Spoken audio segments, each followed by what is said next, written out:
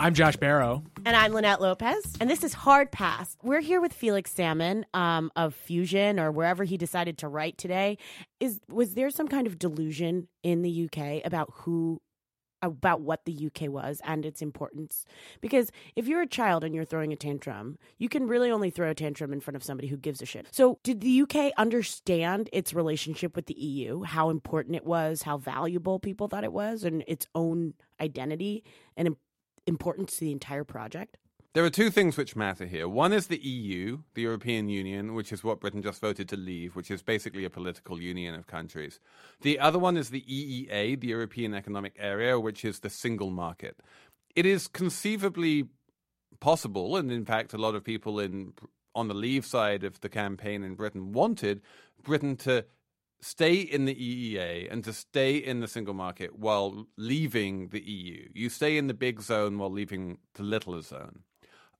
This is like Norway's already in that situation. There are two countries in that situation right now, Norway and Switzerland. And they're saying this is we can join Norway and Switzerland, except for the one thing that Norway and Switzerland need to do to be in the single market is accept freedom of movement. And that freedom of movement is exactly what Britain voted against.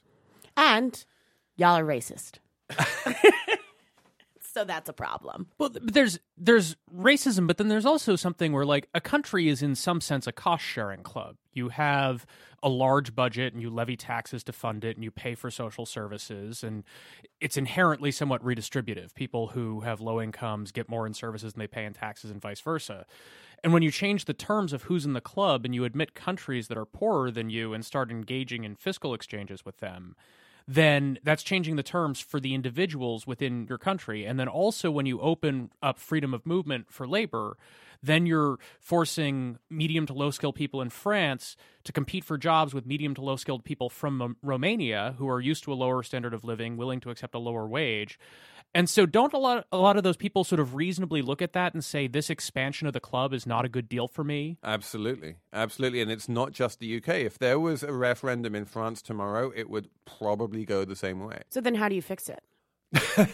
Felix, how do you fix Brexit? No, the way you fix the European Union, as I say, is that, number one, you have a Brexit vote which votes to remain, but it is very close and is a wake-up call. And number two, you get the technocrats in Brussels realizing that this is a big problem not only in the UK, but in places like France as well, and that the European project needs to really reorient itself much more towards like the bottom 50% in rich countries like France and the UK, and much less towards the top 5% who have done very well out of it. And are wearing fuchsia pants and sitting in the recording studio right now with Exactly. us. I mean, to put that in perspective, the poorest country in the EU is Bulgaria, right? I think so, yeah. It's a GDP per capita of like $8,000 or something compared to about $46,000 in Germany. So that's like, a 6 times difference in how wealthy the country is, which is, if you compare Mississippi to Connecticut, you're looking at something like a 2 times difference. So it's a much bigger wealth gap than exists across the United States. Plus, they don't speak the same language. So it's a little bit more similar to, say, Puerto Rico, but yeah. Well, the Puerto Rico relationship isn't working so great right now.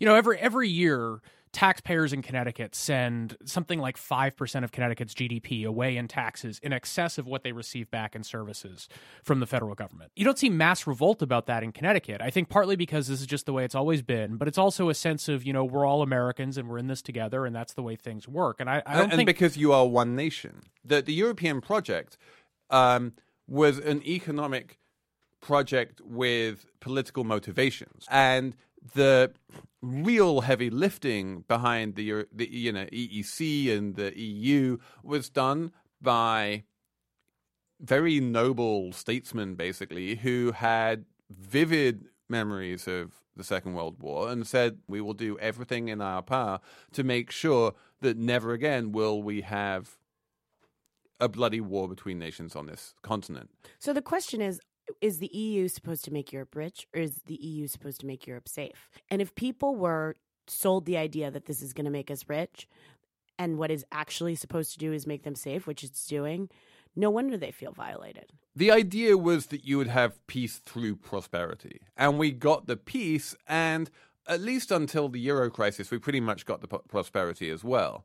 But the weird thing there is that there's no obvious correlation, at least not obvious to me, between which countries have been most fucked by the EU and which countries have the greatest popular discontent about the EU. Britain, this is the crazy thing, was probably the single greatest beneficiary of the EU, economically speaking. We did great. We didn't have the Euro crisis because we didn't have the Euro. We got to devalue, and we were massive winners from the single market. And yet, even then, we voted out.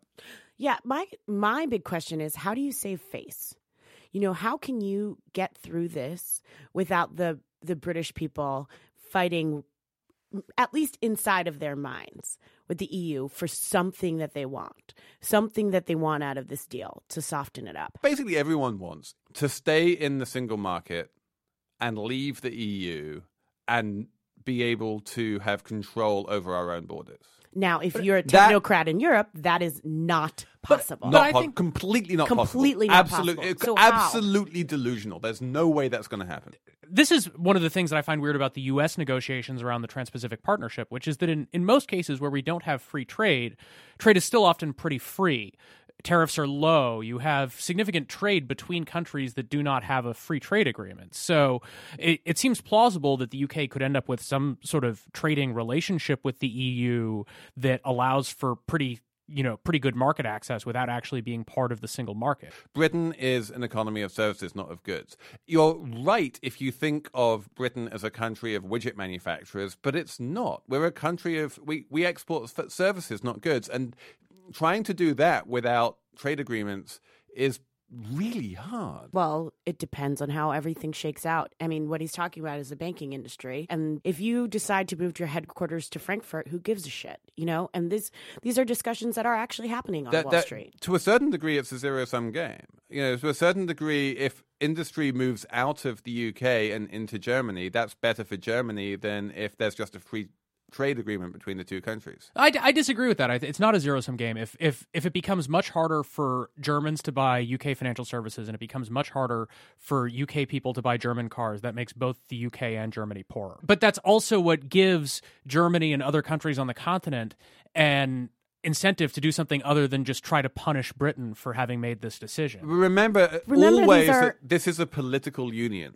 and they have very strong political reasons why they want to punish the UK. The entire tail risk of the market right now is the idea that more countries can leave. And the idea that more countries can leave frightens Wall Street to the point where they're talking about, these are private companies. So if you're a company and you're looking at this landscape right now and you're trying to make a business decision, where would you go? What would you do? Not go to the UK. You would not go to the UK. Sure. That's for damn sure. And you would probably go to Germany because Germany is the country that's holding all this together, and they're probably going to stay exactly in the spot that they are right now. Yeah, but there's a lot of highly educated workers in the UK that can be employed to do something. If there's if there's capital flight out of the UK, that's an opportunity they in can the move UK. to Dublin. Yeah. Which they probably will. I mean, I absolutely anticipate that a very large number of skilled English and Scottish people are going to start moving to Frankfurt and Paris and Dublin because that's where the future is. Yeah. Thanks, guys. Thank you. You guys are awesome. Felix, I love you. I'll see you soon. Hard Pass is produced by Ben Riskin. Our cover art is by John Fulton, and the music you are hearing is by Aaron Leader.